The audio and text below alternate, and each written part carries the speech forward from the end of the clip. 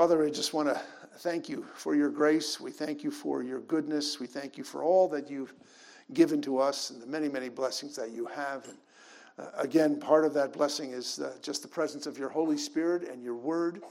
And that's the part of the gift that we get to unpack this morning. And so I pray we would have the presence of your Holy Spirit, that you would guide us, direct us, and that you'd make this of permanent value. And we pray this in Jesus' name.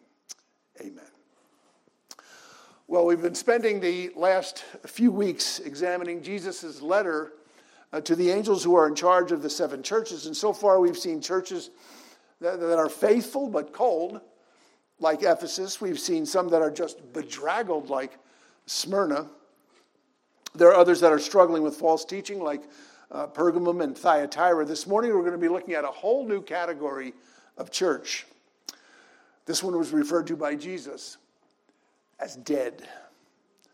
Revelation 3 says this, "And to the angel of the church in Sardis write, the words of him who has the 7 spirits of God and the 7 stars. I know your works. You have the reputation of being alive, but you are dead." Well, Jesus describes the church of Sardis not just as a dead church. I mean, we've all seen dead churches. I mean, right here in Port we have quite a few that years ago were thriving, and now we're just sitting empty with nothing to show but empty parking lots and for sale signs. Well, Jesus is not addressing that dead kind of church at all. Actually, it's something that's far, far worse. Jesus says, I know your works. You have the reputation of being alive, but you are dead. Then Jesus is pointing out there's 2 different sets of eyes on this church, just as there are 2 different sets of eyes on every church. There's the world and its view, and there's the kingdom and Christ's view. Now, according to the world, I mean, this church is doing just fine. You have the reputation of being alive. According to Jesus, the reputation just doesn't line up with reality. And I personally find these kinds of statements frightening. I mean, they're frightening because I can look at our church and say the exact same thing. Now, we certainly have the reputation of being alive. I mean, we've been around for 30 years. Our budget has grown. The building that we're in has grown progressively more and more sound with all kinds of physical improvements. Is that what makes a church alive? I once had a conversation with a young man, and at one point I asked him, I said, do you go to church? And he said, yes, I go to a great church. I said to him, well, I'm curious, what in your view makes a church great? And he said, without any hesitation whatsoever, he said, oh, it's the coffee. Coffee? I said, the coffee? He said, yeah, we got a machine that has like 5 or 6 different kinds of coffee. You just stick a different thing in and different kinds of coffee come out. That was quite a few years ago, and I guess he was referring to one of those Keurig coffee makers. Our church recently got one as a gift, so I guess we too can say we are a great church, at least according to his standards. But how do you tell? How do you tell whether a church is good or bad, or for that matter, whether it's alive or dead? You know, when you drive around town and you look at all these different church buildings, it's easy to conclude on one level that this or that church is at least alive if it's still got cars in the parking lot on a Sunday morning. At least it's operational. But that's not what Jesus sees at all. According to Jesus, there are plenty of dead churches that have thriving, growing building programs, full parking lots, and all kinds of activities as well. And Sardis was one of them. And what's frightening about Sardis is the fact that Jesus is the one who tells them that appearances notwithstanding, they are a dead church. Well, it's one thing to be dying and know that you're sick. It's another thing entirely to be not just dying, but dead and not even know it. And so how do I know that Jesus wouldn't say the very same thing to us? I mean, if it's not the buildings or the programs or the activities, what is it that marks the difference between a live church and a dead church? I mean, what is it that Jesus himself wants to find in a healthy church? Ask a dozen different Christians what makes a healthy church, you're probably going to get a dozen different answers. And when we first started, we concluded that the Scripture was the only safe place to look for a definition of what a healthy church would be. And the definition that we found was not really a definition, it was just a description about how the very first church operated. It's in Acts 2:42, and it says, and they devoted themselves to the apostles' teaching and the fellowship, to the breaking of bread and the prayers. And so that bare bone skeleton of biblical teaching, of community, of communion and prayer, defined for us what God says a healthy church should look like. And so we as a church sought to build on that by looking to others for guidance as to how to flesh that out. And the best example we can come up with is through an organization that's known as 9 Marks. And this is by no means a final say, but they issued a guideline in an article entitled, "What Should I Look For in a Church?" And they list the following 9 qualifications that they suggest mark out a healthy church. And I've included the biblical references so you can see where they get each point from. So this is kind of a test for all of us included. These are the 9 marks of a healthy church. Number 1 is expositional preaching. They ask, does the preacher preach God's word or his own ideas? Does he allow Scripture to set his preaching agenda, or does he pick topics by some other criteria? Second is biblical theology. Does the church openly confess key biblical doctrines? Do the leaders consistently teach sound doctrine? Third is a biblical understanding of the gospel. Does the church clearly proclaim the good news about what Jesus Christ accomplished for sinners in his death and resurrection? Consistently? Fourth is a biblical understanding of conversion. Does the church teach that people must be born again in order to enter the kingdom of God? Does the church teach that in order to become a Christian, a person must repent of sin and trust in Christ, both of which are ultimately gifts of God? Fifth is a biblical understanding of evangelism. Does the church preach the gospel to non-Christians and encourage its members to do the same? Does it understand that it's our responsibility to preach the message of salvation? Yet God is the only one who can do the saving. 6 is biblical church membership. Does the church take membership seriously by seeking to ensure that its members faithfully attend? Does it encourage members to fulfill the biblical one another's with each other? 7 is biblical church discipline. Does the church lovingly, patiently practice church discipline? 8 is biblical discipleship and growth. Does the church expect and equip its members to grow spiritually? Does the church encourage its members to disciple one another? Growing as a Christian should be normal, not exceptional. And finally, biblical church leadership. Is the church led by godly, qualified men? Does the church look to Scripture to determine its leadership structure? That's a lot of stuff. I recognize that. But it's good to have a list such as this because it kind of points out our church's strengths and weaknesses. And there's some of these things that I think we do well. Some of these things we definitely need to work on. Amazingly, it's the very same attitude that Jesus had towards this dead church, this church of Sardis. And as far as Jesus was concerned, even a dead church is not beyond hope. This is what he says to the church at Sardis. He says, "Wake up and strengthen what remains and is about to die. For I have not found your works complete in the sight of my God. Remember then what you received and heard. Keep it and repent." So Jesus issues 5 different commands that he says is going to bring life back to a dead church. He says, number 1, wake up. Then he says, strengthen what remains. Then he says, remember what you received and heard. Keep it and repent. So I want to look at those 5 this morning. First, Jesus says, wake up. Well, he's not just referring to sleep. He's referring as well to death. Because in Scripture, sleep and death are closely linked. After Lazarus died, Jesus told his disciples in John 11, he says, our friend Lazarus has fallen asleep, but I go to awaken him. The disciples said to him, Lord, if he's fallen asleep, he will recover. Now, Jesus had spoken of his death, but they thought he meant taking rest in sleep. Then Jesus told them plainly, Lazarus has died. And Paul says in Ephesians 5:14, he says, awake, O sleeper, and arise from the dead, and Christ will shine on you. So what Scripture is saying, what Jesus is referring to, is to be asleep in this sense, is to be just like a dead man. It is to be stupefied, which is exactly where the enemy wants us. Just last week we spoke about the church in Thyatira and how this Jezebel was able to bring sexual compromise to ancient Israel and how modern-day Jezebels work today. And we saw the key word, the key way they do it is through incrementalism.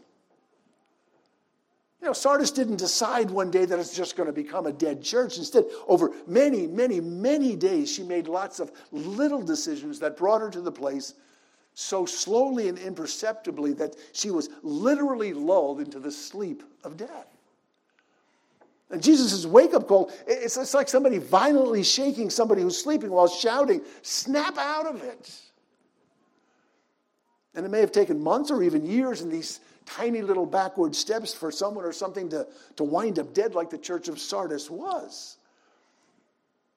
But God describes the attitude that he wants us to take in order to counter that process. He says in 1 Peter, "Be sober-minded, be watchful. Your adversary, the devil, prowls around like a roaring lion seeking someone to devour." Now, Sardis had done just the opposite. Instead of being sober-minded, instead of being watchful, their leaders had fallen asleep on the job. They basically opened the flock up to lions and wolves. But Jesus is incredibly gracious. He tells them right off the bat, he says, "You are dead." But then he gives them instructions on how to come back to life. But here's the critical part.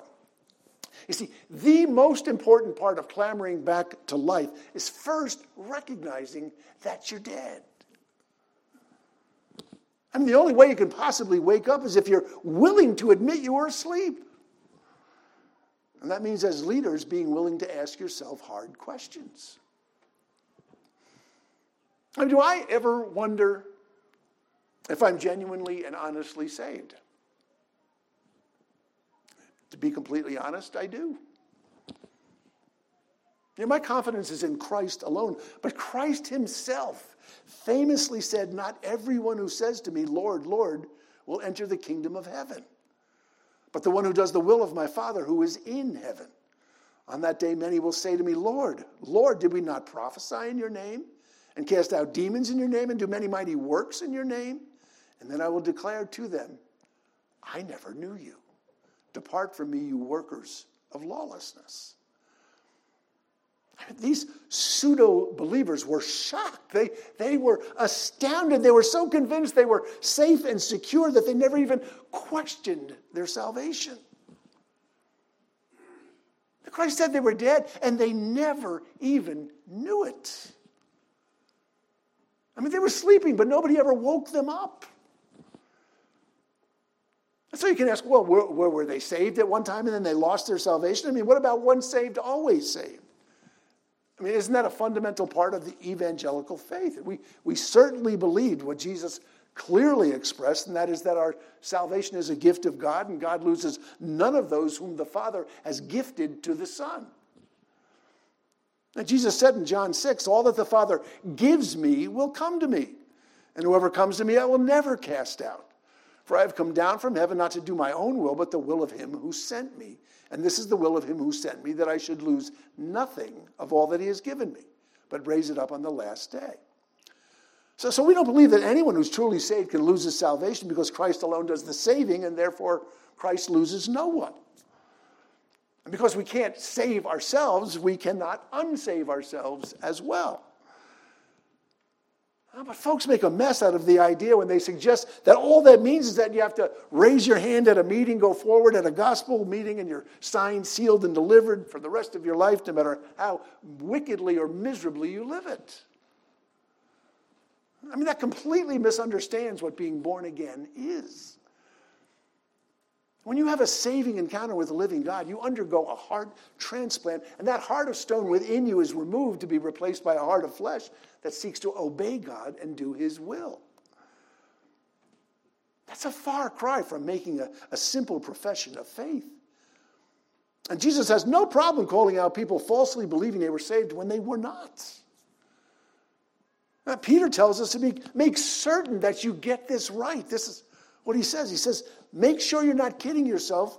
He says, therefore, brothers, be all the more diligent to confirm your calling and election. And Paul says, don't just assume because you had a religious experience that you're automatically a born-again believer in Christ. He pleads with us to be soberly examining our lives. In 2 Corinthians 13, he says, examine yourselves to see whether you are in the faith. Test yourselves. Or do you not realize this about yourselves, that Jesus Christ is in you, unless indeed you fail to meet the test? See, the church at Sardis, they were unwilling to examine themselves to see if they were asleep at the wheel. And so God in his mercy has grabbed them by the shoulders, and he's shaking them, and he warns them. He says, if you will not wake up, I will come like a thief, and you will not know at what hour I will come against you. Oh, the second command that Jesus gives to Sardis is to strengthen the things that remain. Okay, well, how do you know what those things are? How do you know what things to strengthen? I think it was Carl F. Henry who once stated this truism. He said, all institutions, all Christian institutions, tend toward apostasy. Just like entropy is that force in physics that causes all ordered things to tend towards disorder, so too there's this entropy-type law that applies to churches. A biblically ordained, God-honoring church will always understand the necessity of first and foremost having a love for God and a love for its brethren. You could also find repentance and holiness and compassion for the lost and discipleship and evangelism. But these things, they tend to go by the wayside when the church starts to lose its focus. And these are the things that God said the church at Sardis needed to strengthen.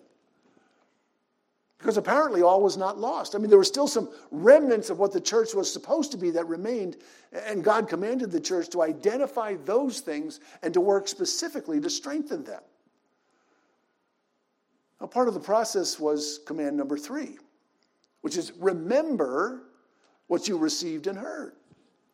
And again, the easiest way to understand this command is to recognize what happens when we do the opposite, when we forget the very reason why we came together in the first place. Jesus told the church at Ephesus they had lost their first love. That's the danger for every single church. You simply forget what brought you together in the first place. Now, command number 4 is simply put, it's quote, keep it. Strengthen, remember, and keep. All of these commands are designed to recapture territory that's been lost. You have to understand, again, my constant reference to the fact that we are at war. I said there's only 2 kingdoms. There's the kingdom of light and the kingdom of darkness, and only one of those kingdoms is going to prevail. So nothing about this life is neutral. And you have to understand there's a constant energy pulling us away from Christ and his kingdom. When Paul addressed the Galatian church that was sliding into legalism, he said, oh, foolish Galatians, who has bewitched you? I can tell you who. I can tell you it's not rocket science either. It's the same one who brought the church of Sardis to the brink of death itself, and he never rests and he never takes a vacation. And Jesus is basically giving us a number of variations on the very same theme. Now, Daniel Aiken, in his commentary on Revelation, stated why a command to keep it is so critical when the church is under constant pressure to drift. This is what he said. He said, the fact is, we never drift towards anything worthwhile. Never. We never slide into truth, but we can slide into error. You slide and slip into theological liberalism. You slide and slip into moral compromise. No, we never drift anywhere worth going. Furthermore, you do not want to drift and add to the gospel. And you don't want to slip and subtract from the gospel. Stay where you are. Keep it. Hold on. Guard it. Never let it go. Stay with what you received and heard when you put your faith in Jesus. You see, when you lose something incrementally, you oftentimes have to go back the exact same way, capturing and recapturing territory incrementally that you didn't realize that you had lost. And finally, we have the fifth command of Jesus to the church of Sardis, and it's a simple one-word command. He says, repent. Lots of folks think that Peter's command in the book of Acts, to repent, to be saved, is kind of like a one-shot deal. That repentance is to change your mind, to change your attitude, and to do about face when it comes to sin. We know that's what repentance is. That's certainly true about coming to Christ, but it should be true on an almost daily basis as we discover new layers of sin requiring new levels of repentance every single day. One of the most astounding things to learn as a Christian is that this process of sanctification, this process that's seeking to shape and mold us into the very image of Christ, is an ongoing process that starts the moment we're saved, and it never stops. It keeps going until we die. I've often said that the Christian life is like peeling an onion. You know how easy it is to peel that dirty outside layer and find this fresh, new, shiny layer right then and there. You throw that onion back into the bin, and pretty soon you find that shiny layer has gotten dinged and dented and dirty again. And so repentance is this process of finding that shiny new layer over and over again. And that means forsaking sin and turning around and moving in the opposite direction.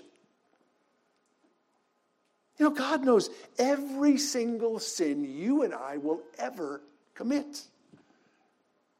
He's already seen it. He saw them clearly from before the day we were born. And yet, somehow, some way, he still has chosen to fix his love on us. And one of the most remarkable things about repentance is the realization that of all these things that we repent of, they were never a surprise to God. I often say God never hits his forehead. He never goes, oh man, look at that. Never. God saw you and me and all of our wickedness before we were ever born. And yet he still loves us enough to go layer by layer after the onion of our sin life. And we peel one layer of sin off and we feel all shiny and new, and that's a good thing. But God looks at that onion and he knows there's layer upon layer upon layer of sin yet to be uncovered, much of which we may not even have begun to realize as sin. It's stunning to think that God has seen us in all of our wickedness from birth to death, and he still is loving us, still working on our lives. Just think of the sins that were major in your life when you first came to Christ. Now think of those sins that are major today, and my guess is they are different. I think back to the sins that I had to deal with when I first came to Christ for repentance, and those sins were sex, drugs, and rock and roll, and all of those things that mattered 50 years ago to somebody in their 20s. Now, the sins that I deal with now are more like pride and arrogance and laziness and indifference. Those are very different sins. And a lot of them are a lot more socially acceptable. So if you would ask me as a 20-year-old, which sins were more pernicious, which ones were more dangerous, I would have instantly said, the first set. I'm not minimizing them, but there are far more insidious sins that God is determined to root out of his sheep. And they're the kind of sins that can permeate a church like Sardis, giving them the appearance of life when they're actually quite dead. And God is undertaking a project in every single one of his sheep that's designed to transform them constantly, not occasionally, but constantly into the image of his Son. And these 5 commands from Jesus can transform a dead church into an alive and thriving one. Again, this is what he says. He says, wake up and strengthen what remains and is about to die, for I have not found your works complete in the sight of my God. Remember then what you received and heard, keep it and repent. Wake up, strengthen, remember, keep it, and repent. And Jesus goes on to give a warning and a commendation to those few who remain faithful, even as the church has not. This is what he says. He says, if you will not wake up, I will come like a thief, and you will not know at what hour I come against you. Yet you still have a few names in Sardis, people who have not soiled their garments, and they will walk with me in white, for they are worthy. Well, the beauty of this is that Jesus knows it all. He knows who's been faithful. He knows who has not. He knows those who are walking with a garment that's still white, still unsullied by the evil that surrounds them. And he says, the one who conquers will be clothed thus in white garments. And I will never blot his name out of the book of life. I will confess his name before my Father and before his angels. He who has an ear, let him hear what the Spirit says to the churches. So here's Jesus, and he says to those who are faithful, who still conquer despite the failures in the church, that he will never blot their name out from the book of life. And in the background, little flags go up, and we start to say, well, does that mean if you fail, that you will be blotted out from the book of life? Meaning that you were there at one point, and now you're not there because you got blotted out? Doesn't that mean that we can lose our salvation? Well, notice what Jesus is actually saying here. He's saying he will never blot out those who conquer. He says, the one who conquers will be clothed thus in white garments, and I will never blot his name out of the book of life. And those who conquer are those whose names are already written in the book of life. John Piper points out that there are two other places in Revelation that refer to a blotting out of a name from the book of life. And both refer to it as an impossibility for those who have been chosen by God and gifted to his Son. One is all about the beast that the entire world is going to wind up worshiping. And that world consists of those whose names are not in the Lamb's book of life. This is what it says. This is Revelation 13. It says, and the beast was given a mouth uttering haughty and blasphemous words, and it was allowed to exercise authority for 42 months.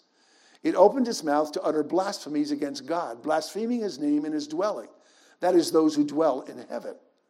Also, it was allowed to make war on the saints and to conquer them, and authority was given it over every tribe and people and language and nation. And all who dwell on the earth will worship it, everyone whose name has not been written before the foundation of the world in the book of life of the Lamb who was slain. So God says the whole world's going to go after this beast with one notable exception. Those whose name have been written in the book. We find the same kind of assurance in Revelation 17. It says, the beast that you saw was and is not and is about to rise from the bottomless pit and go to destruction. And the dwellers on earth, whose names have not been written in the book of life from the foundation of the world, will marvel to see the beast, because it was and is not and is to come. So who's marveling to see the beast? Well, again, it's the whole world. It's every single person whose name is not in that book who seek to worship the beast.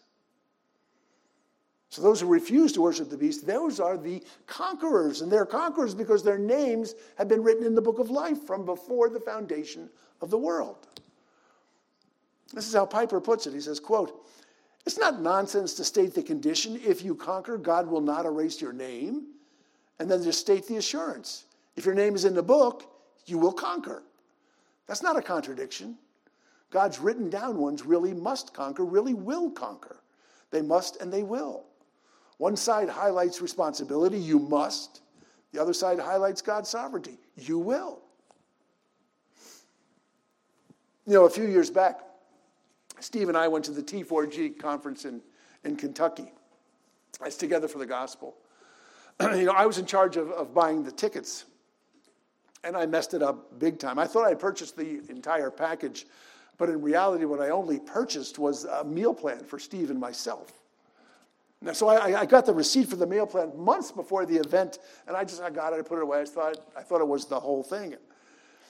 Now, the way these conferences work, there was 12,000 people at this conference, and everybody has to register, and they do it by giving your name. And so you give them their name, they look it up, and then they give you your credentials, and you're able to go into the conference. And so I went directly to the M's, and Steve went to the S's. Neither of our names were in the book. I said, there's got to be a mistake here. I showed them the receipt, and they pointed out that it was for the food service and not the conference. I said, do you really think we flew all the way down to Kentucky just to sample your cafeteria food? They didn't budge. And by the time we finally sorted it out, that I had purchased a meal plan for both Steve and I, and not the whole ticket, they were completely filled up, and there was no more room. They said we were out of luck. Well, by God's providence, my brother-in-law and sister-in-law were actually working at the conference as volunteers. They spoke to their boss, and they let us in as volunteers. They even gave us T-shirts and tasks to do. So we were very grateful that we weren't stuck in Kentucky for 3 days eating our bought and paid for cafeteria food and trying to figure out what to do. But I vividly remember that sinking feeling. There's a whole huge crowd of people, and there's these volunteers, and they're looking over the list, and they're saying repeatedly, I just don't find your name here. But that was just a conference. I mean, that was just a matter of days. I mean, how do you think you would feel if it wasn't a conference, if it wasn't just a matter of days, but if it was the difference between eternal life and death? What if it was the difference between heaven and hell? What if it was a matter of eternity? You see, there is a book that's a lot more real than the book that they had at the conference. And every single blood-bought believer in Jesus Christ has his name written in that book. Speaking of the heavenly city, this is what God says in Revelation 21. He says, "But nothing unclean will ever enter it, nor anyone who does what is detestable or false, but only those who are written in the Lamb's book of life." Well, what if you were able to find out whether or not your name was written in this book in this lifetime? Would it make a difference? I mean, is there any such thing as a person desperately wanting to get into the book, but finding out like I did that your name's not there? Well, the answer to both of those questions is no. You see, if you learned in this life that your name wasn't in the book, you know what your reaction would be? Your reaction would be, "Stupid book. What kind of fool wants to be in a stupid book like that?"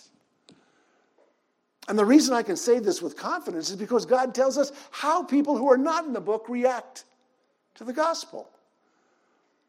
God says in 1 Corinthians 1:18, the message of the cross is foolishness to those who are perishing. But to us who are being saved, it is the power of God. In 1 Corinthians 2:14, he says, "But the natural man does not receive the things of the Spirit of God. They are foolishness to him, nor can he know them because they are spiritually discerned." See, folks genuinely hate the doctrine of election. And part of their concern, understandably, is that only those who are written in the Lamb's Book of Life are going to respond to the call of the gospel. And some folks think that's going to diminish our zeal for spreading the gospel, but in actuality, it has the exact opposite effect. Because I don't know who God has elected and who he hasn't. I'm compelled to share the gospel with everyone and anyone. Now, it was C.H. Spurgeon who said, if God would have painted a yellow stripe on the backs of the elect, I would go around lifting shirts. But since he didn't, I must preach whosoever will.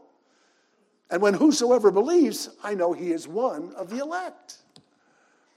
I mean, the beauty of the doctrine of election is that it puts us in our proper place when it comes to sharing the gospel. I mean, we are merely the messengers. We don't do the saving. God's Holy Spirit does, but he does it through the message he compels us to bring. And that takes all of the pressure off of us to make our friends, our relatives, and our neighbors into Christians. Because that's not what we're capable of, and that's not our job. It is our job, though, to share the good news. That God so loved the world that he gave his only begotten Son. And he gave him to live out a perfect life and then offer that life up on a cross so that we, by faith in his resurrection, could claim his righteousness as our own and stand before a holy God, clad in his perfection rather than our sin. The good news is that Jesus Christ can bring back to life even a dead church like Sardis. And if he can do that for a whole church, he can certainly do that for your friends, your relatives, and your neighbors who give all the appearance of being alive, even though they are literally the walking dead. We are to be the sweet smell of life to those who are entering into spiritual life, but we are also the stench of death to those who are not.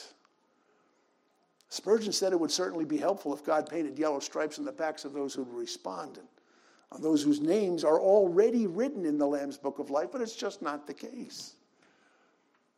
Therefore, our task is just like Spurgeon's. It's to broadcast the gospel wholesale to those with yellow stripes and those who have none. Let's pray. Father, I thank you for the fact that all is not lost. Even a church that's referred to as dead can come back to life if they just do what you've given it to do. I pray that we would be able to wake up, we would be able to remember those things that matter, to keep those things that matter, to strengthen those things that matter, and to repent of our sin. I pray that for us as a church. I pray that for our friends, our relatives, and our neighbors, and all those we come in contact with. And I pray this in Jesus' name. Amen.